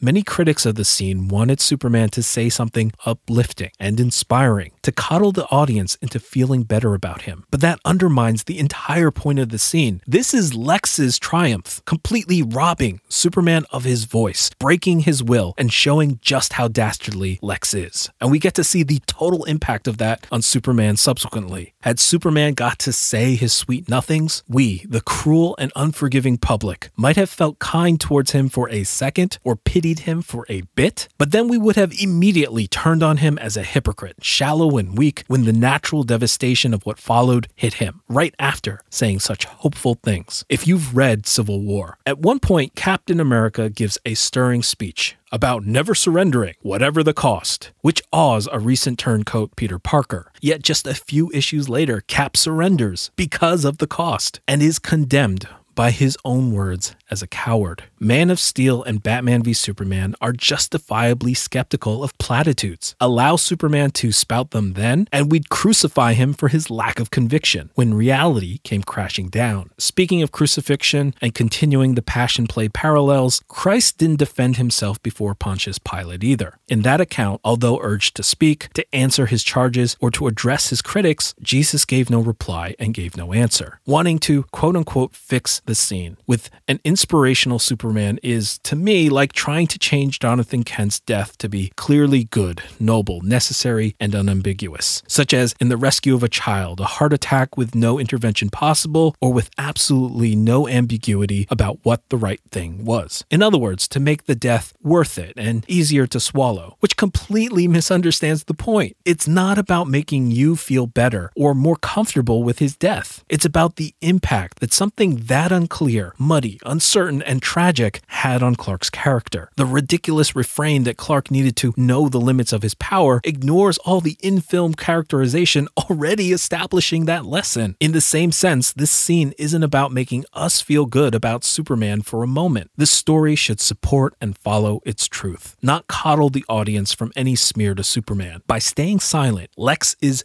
magnified as a villain, and Superman is sympathetic in his retreat. Superman doubts doubts if the idea of Superman is ever going to work. It works only because he hopes and believes in the goodness of mankind, so he isn't looking for evil. But if mankind is this inherently destructive, hateful, and evil, they'll never accept him and never join him in the sun. His mission is pointless. So Lex's move kills Senator Finch, it wipes away the witnesses to his involvement, it crushes Superman's spirit, and it makes the public even more concerned about having Superman around. Even if he didn't directly cause the bombing, if people hate him that much, to cause that much collateral damage, wouldn't you consider keeping your distance? It was jarring, unexpected, but it was also Lex Luthor's master stroke. Plans within plans, contingencies upon contingencies. More on that later. For expediency, we're going to skip over the raid of Research Park, except to say that in our theory, this was part of the plan, to push the Bat over the edge into taking the kryptonite. Consider the insight into Bruce's psychology and motives to send a note saying, "You let your family die." Lex knows Batman and Superman intimately, on an intellectual level, even if it never moves his heart. And the next time we see Lex, he's using Zod's fingerprints to access the Kryptonian scout ship. It's easy to consider this access an editing error. Lex had Zod's fingerprints far earlier, before his import license was blocked, before his fundraiser, before the bombing and having his kryptonite stolen. We want to link the two, because if there's a lock and you have the key, why wouldn't you use it and go in? Moreover, the difficulty in understanding Lex's motives make them easy to dismiss as madness, and so we want to move Lex's entry into the scout ship earlier to justify just how unhinged Lex becomes before the bombing. I absolutely understand that impulse, but we opened this show by saying that we were going to try to understand the story as it is, not how we would make it. Instead of assuming a problem, if we explore it as intentional, we can get additional insight into Lex's motives and actions. First, let's start with relatively universal observations. Consider the fact that the very first and only thing Lex does with Zod's body is to slice away the fingerprints. That means that certainly in that moment, he had entry into the ship as part of the plan, and his maneuvering and demands for the body in the first place suggests that it was probably part of the plan all along. So insofar as wanting entry into the ship, everyone is right that Lex wants that. It's a desire, a motivation. If you're a fault finder, your tendency then is to assume it a storytelling error, that Lex doesn't act on that motivation immediately and enter the ship. However, if you're seeking, you might remark at Lex's patience and persistence in foregoing something that he wants until an opportune moment. You would look at the timing of his entry carefully and consider if there's some reason that Lex can and does enter the ship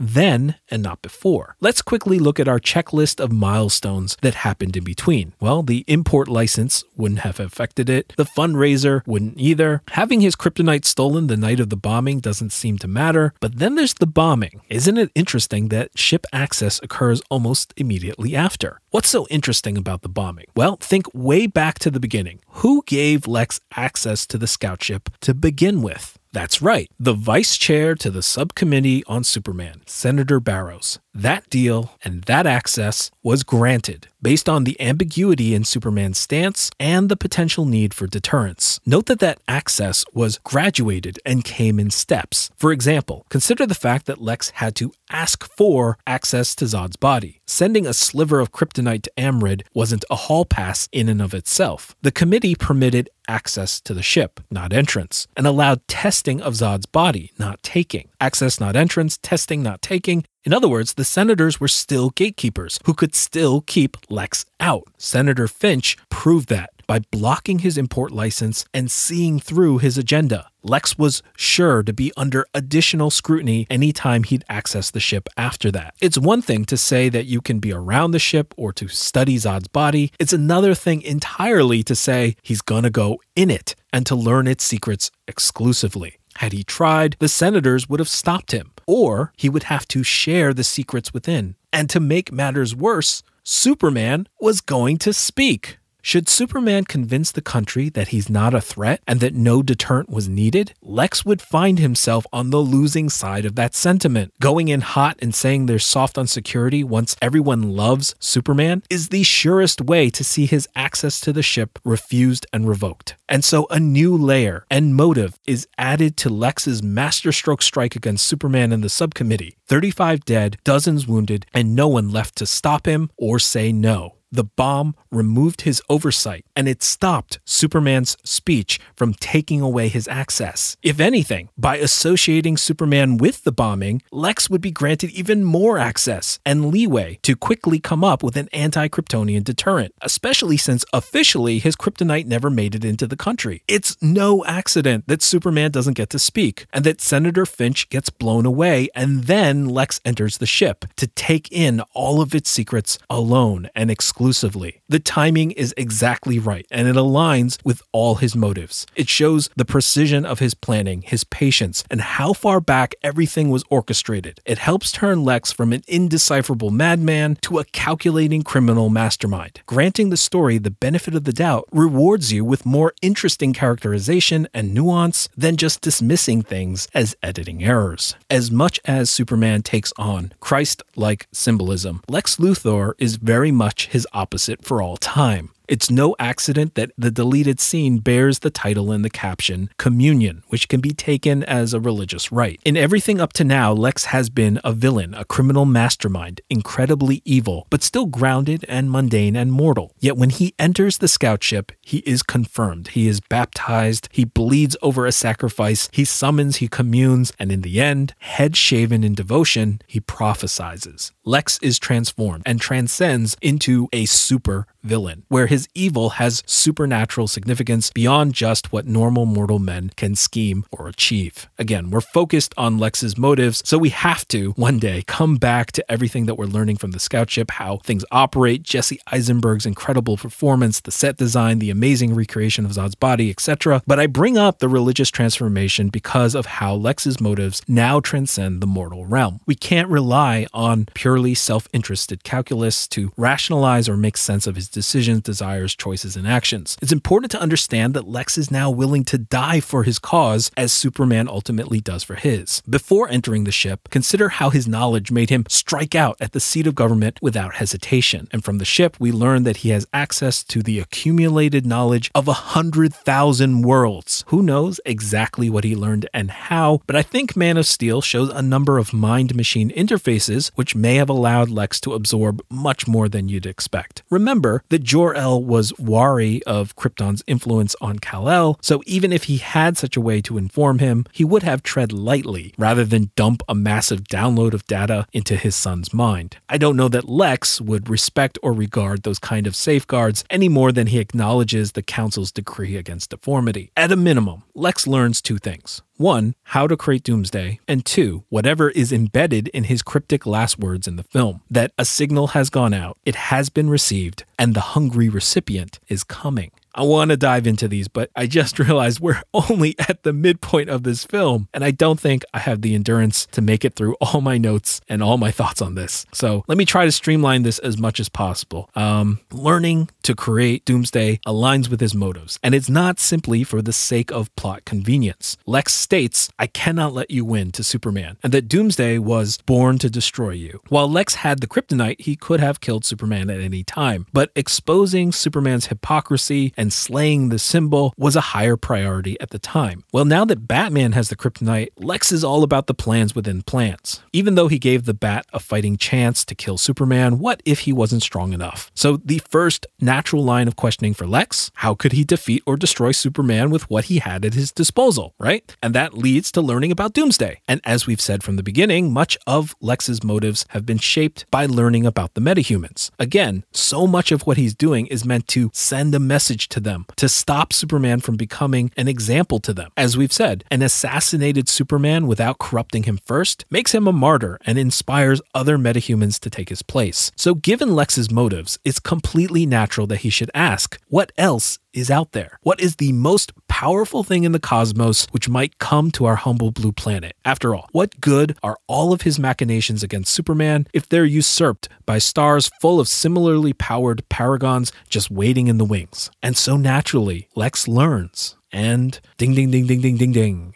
Again, not merely mechanical convenience or contrivance, but the kinds of questions you'd expect Lex to ask based on his motivations and characterization. A quick side note, it's important to point out that the scout ship has Ansible technology, that is, the ability to communicate faster than light. If it didn't, Zod would never have arrived on Earth in our lifetime, much less mere days after the activation of the distress beacon, which would have went off whether or not Kal-El ever went to Earth. The scout ship was discovered by the military, they still would have breached the ship, they still would have fought the Sentry robots, and still would have set off the distress beacon regardless of Clark. Okay, that's a digression within a digression. Anyways, the point that I'm getting at is that means that the scout ship need not be limited to information from 20,000 years ago necessarily. So Lex having access to contemporaneous intelligence about something coming in the here and now and not many millennia ago is consistent with the technology and the story. What Lex learns makes him insist on bringing Doomsday to life, which means that Lex has started the clock on the entire endgame. Once Lex decides on Doomsday, he knows he's living on borrowed time. He's outside of the Dead Senate's supervision for now, but that all ends as soon as unusual activity from the crash site draws energy from the city, bringing about a total blackout and causing terrorist activity to be suspected. Once Lex went down that road, he had given up on all guile and was expecting the world to see what he was doing. And again, that understanding is critical to see that Lex isn't melodramatically monologuing to Superman because he thinks he isn't going to get caught. It's because he has abandoned all fear of exposure. He knows the world is going to tie him directly to Doomsday, and he doesn't care. From Communion, it's clear that Lex didn't care. Remember what Batman's threat to him in prison is. I'll be watching you. Lex's retort is to smile and say, but the bell has already been rung. He doesn't care if he's watched, caught, or caged. Whatever Lex learned made such fears and concerns beneath him, to the point that a searing brand brandished by the Bat is bravely met with a smile and psychotic prophecy. Lex is loosed from the fear of death, the fear of pain, and even defies his father's magical shrine by inverting a certain painting. Why exactly does Lex not care? Well, we don't know, and that's completely okay for a film that's part of a larger franchise. It's entirely acceptable for a longtime villain to have hidden agendas and mystery surrounding them. In fact, it's practically expected for mastermind types in serial storytelling. 7 Star Wars films and the Emperor is still an enigma. At least that's my interpretation. Some have theorized that Lex believes that he can control Doomsday. Or you could argue that the Kryptonians must have dealt with Doomsday in the past, so surely Lex would have learned that contingency and been ready to stop Doomsday subsequently. Maybe, but I'm more inclined to think that Lex simply doesn't care, and that's consistent with his worldview. But we're skipping ahead. And this is part of the problem, bouncing back and forth. It's hard to pick a systematic angle of attack when there's so much new material to dive into and digest. I just want to quickly review what Lex wants from Batman fighting Superman and why he selects Batman as his knight. And a quick aside on that, a critic has claimed that Lex has no perception of time as he looks out at the bat signal and says, "The night is here." And it's clearly been evening for a while. In a fault-finding mindset, you have no idea why Lex would say NIGHT hours after it arrived and simply chalk it up as error. Slightly more familiar with context might claim that it is a reference to The Dark Knight, KNIGHT, but consider it an unearned reference. But what about The Seeker? Instead of assuming that it's an errant line or an unearned reference, why not give the film the benefit of the doubt and consider why Lex would choose that word? Well, what is a knight? A knight is a soldier, a vassal, a champion, a chess piece, someone who does the fighting for you. And why does Lex want somebody to fight for him? Why doesn't Lex do it himself? Lex has already tarnished Superman in the eyes of some, the angry burning his effigy in the streets. If he hadn't provoked Batman into stealing the kryptonite, couldn't he just kill the Man of Steel now? Well, he can, but not with the narrative that he wants. Remember that officially, his kryptonite wasn't allowed into the country. If Lex kills Superman, he can't publicize the death with a responsible party, a symbol to stand in for humanity. Sure, he can kill Superman from the shadows in an assassination, and Superman would be dead. But that creates a question into who did it and how. And the narrative becomes about the conspiracy and the mystery around the assassination and the acquisition of the kryptonite, rather than the triumph of man over a fallen god. By using Batman, Lex is assured that Batman will be theatrical. It's in his essence. Batman isn't about sheer utility. He wears a bat costume. He beams his symbol into the sky. He leaves calling cards, brands criminals like the Mark of Zorro, and he likes to make an entrance. Batman's predictability extends to his fighting style, which favors direct engagement, which means that Lex can rely on Batman to actually fight Superman and not simply plot Superman's assassination in a one-sided way. Batman represents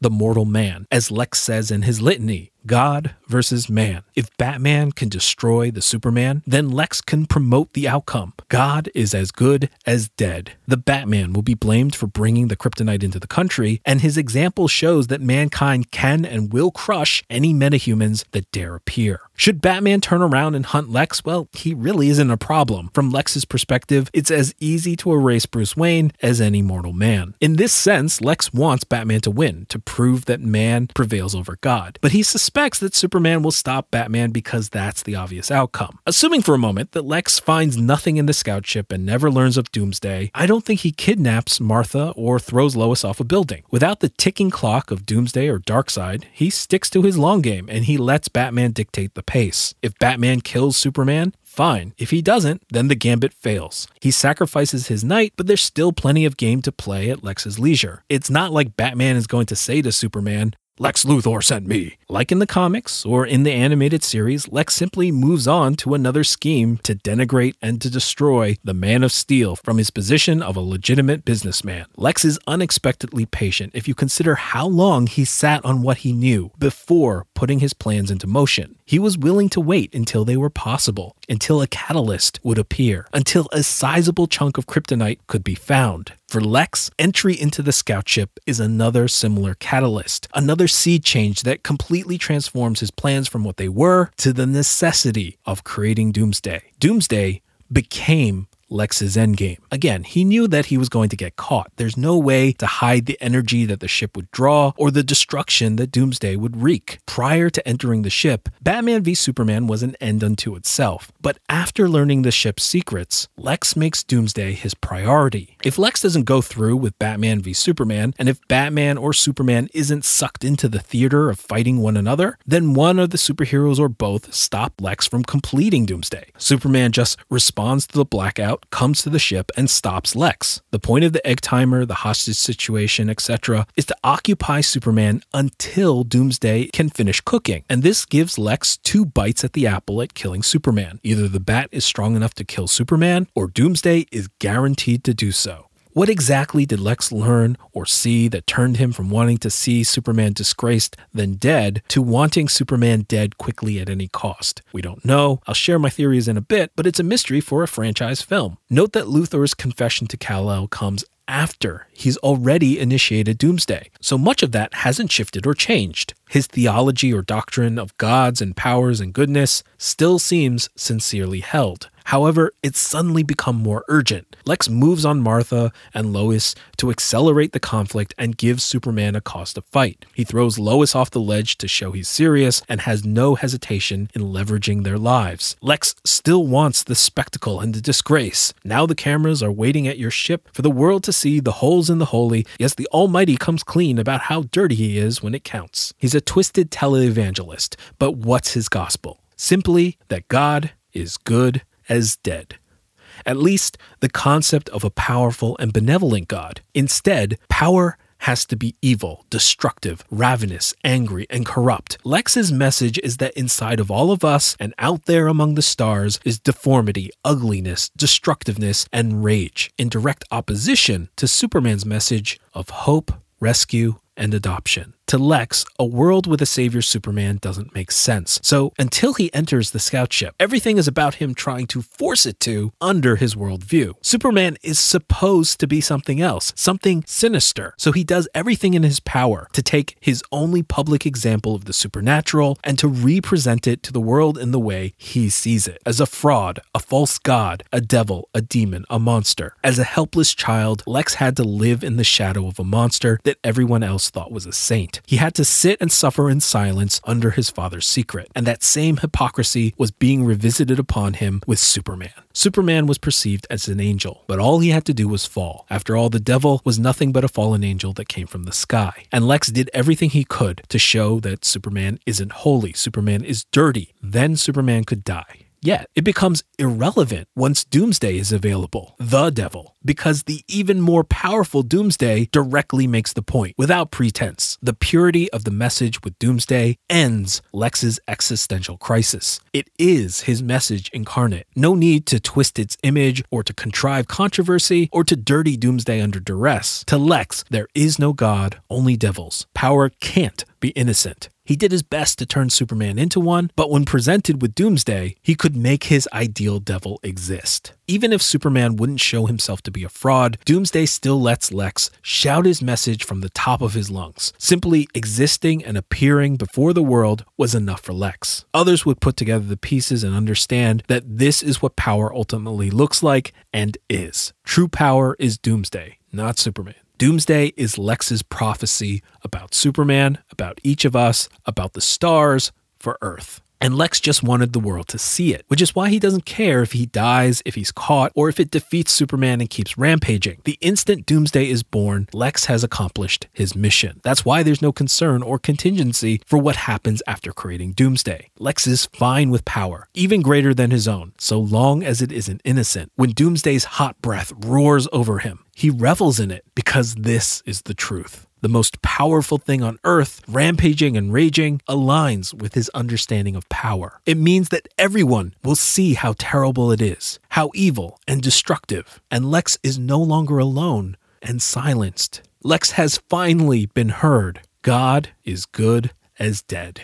Maybe. There's certainly a ton of room for interpretation with respect to Lex, and if you differ, all the better because it brings more possible avenues of appreciation to the table. There is so much more we could say, but we've got to wrap this up. As we said from the outset with our Pieta example, appreciation means diving deep, and the fact that there is effort in that isn't a defect any more than the inability to appreciate fine art or advanced literature without education is. And despite the length of all this analysis, with all the supporting detail, it's actually fairly simple and straightforward to summarize. Essentially, because of an abusive father, Lex believes that a benevolent, powerful God is wrong, and therefore he hates the idea or symbol of Superman in that sense. Before Lex has enough kryptonite to mean anything, he clung to the only power that he could accumulate, knowledge. And so he learned Clark's secret, and he uncovers the metahumans. Once he learns about the metahumans, it can never be just about killing Superman, who he could have killed any time after the discovery of Emerald City. Why? Because all that would do is martyr and glorify one god to be replaced by another. And that's why Batman, a man, is Lex's knight, and why Lex is obsessed with changing the narrative around Superman. He's trying to make a god a devil before killing him. It's to send a message to all the other metas to stay in the shadows until he finds an even better example that God is dead in Doomsday, a more powerful devil. The irony being, of course, that Superman defeats Doomsday and is martyred and brings together the Justice League because of it. The only reason Lex is at peace at the end is because he doesn't know that Batman is going to assemble the League. I've seen the film at least 7 times, and each time I see something new. I've done everything I can to burn the IMAX version into my brain because who knows how those will be reproduced in the home release, and man, I am rambling. Okay, we've talked about everything. From an approach to criticism, to the strategy with Superman, to trying to unravel Lex Luthor's plans and motivations. And with that much dense, intricate discussion, I just wanted to end on a lighter note, namely a survey of the film's humor. And to me, I was surprised how much the first act is loaded with it. Honestly, I could watch a 6-hour version of the first act. The character and world building, bringing all of the pieces together. And obviously, humor is subjective. And psychological research tells us that so much of an experience comes from the finale and how we leave the theater. But it seems unfair to call Batman v Superman joyless or humorless, even if the jokes didn't land for you. And even if it wasn't a laugh a riot minute, there was levity and laughter laced throughout. Since I've already been talking way too long, I'm not going to explain or justify my qualifications for humor. Feel free to agree or disagree. This is just a short summation as I see it. So 1, Superman slaves Lois. 2, how about you don't shoot the good guys? 3, Clark joins Lois in the tub. 4, Bruce and Alfred trade barbs. 5, Lex and the Senators. 6, it's Cherry. 7, Russian ballerina. 8, Water is wet, and Coach. 9, the red capes are coming. 10, you've got balls. 11, an empty wine cellar. 12, those are nice shoes. 13, clowns dress as freaks. 14, you should not pick a fight with this one. 15, stand for something. 16, dramatic wheelchair turn. 17, apples don't cost a nickel. 18, Bruce and Diana spar. 19, did you get the rock? 20, click his heels 3 times. 21, do you bleed? 22, Granny's peach tea. 23, Batman's calling card. 24, yes I would. 25, don't I know you? 26, Lex's loaded wordplay. 27, every time we say goodbye. 28, Batman's email to Wonder Woman. 29, well here I am. 30, Punch's losing power. 31, I figured the cape. 32, I've been busy. And 33, I thought she was with you. Okay, I know I've rambled on long enough. Thanks so much for listening. If you like what you heard, please review the show on iTunes and subscribe. I'm Doc, your DC Films Justice League Universe apologist, signing off. See you next time.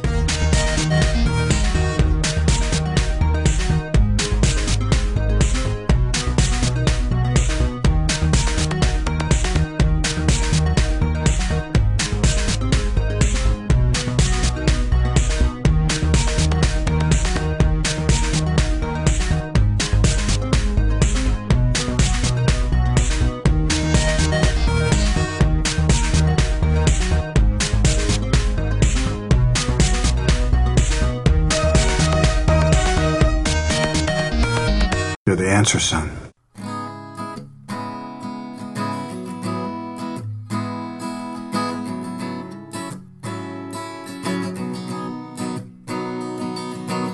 Been lately feeling just a little bizarro.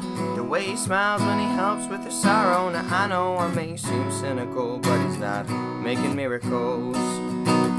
Nobody asks why he's here, we just praise him. He's only helping cause we're here and we'll praise him. And once we stop, he'll be gone and our heartbeat stop. And just consider that he's not the hero that we want or the hero that we need. He just wants to watch us bleed. And when we're gone, he'll move on. Too much trust is never a good plan. Treat him like a Superman. I'll set them free from his tyrannical hold.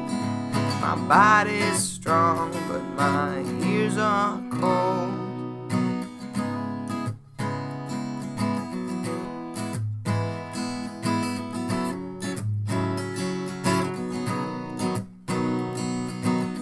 Everybody wants to love him and they do. I just want to show them all the ugly truth.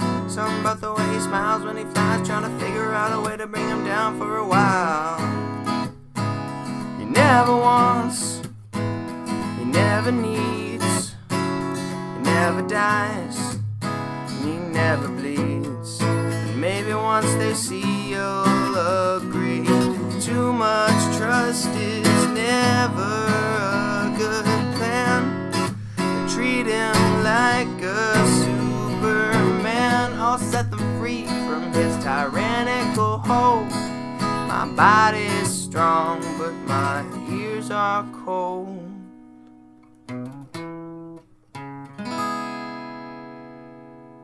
You're the answer, son.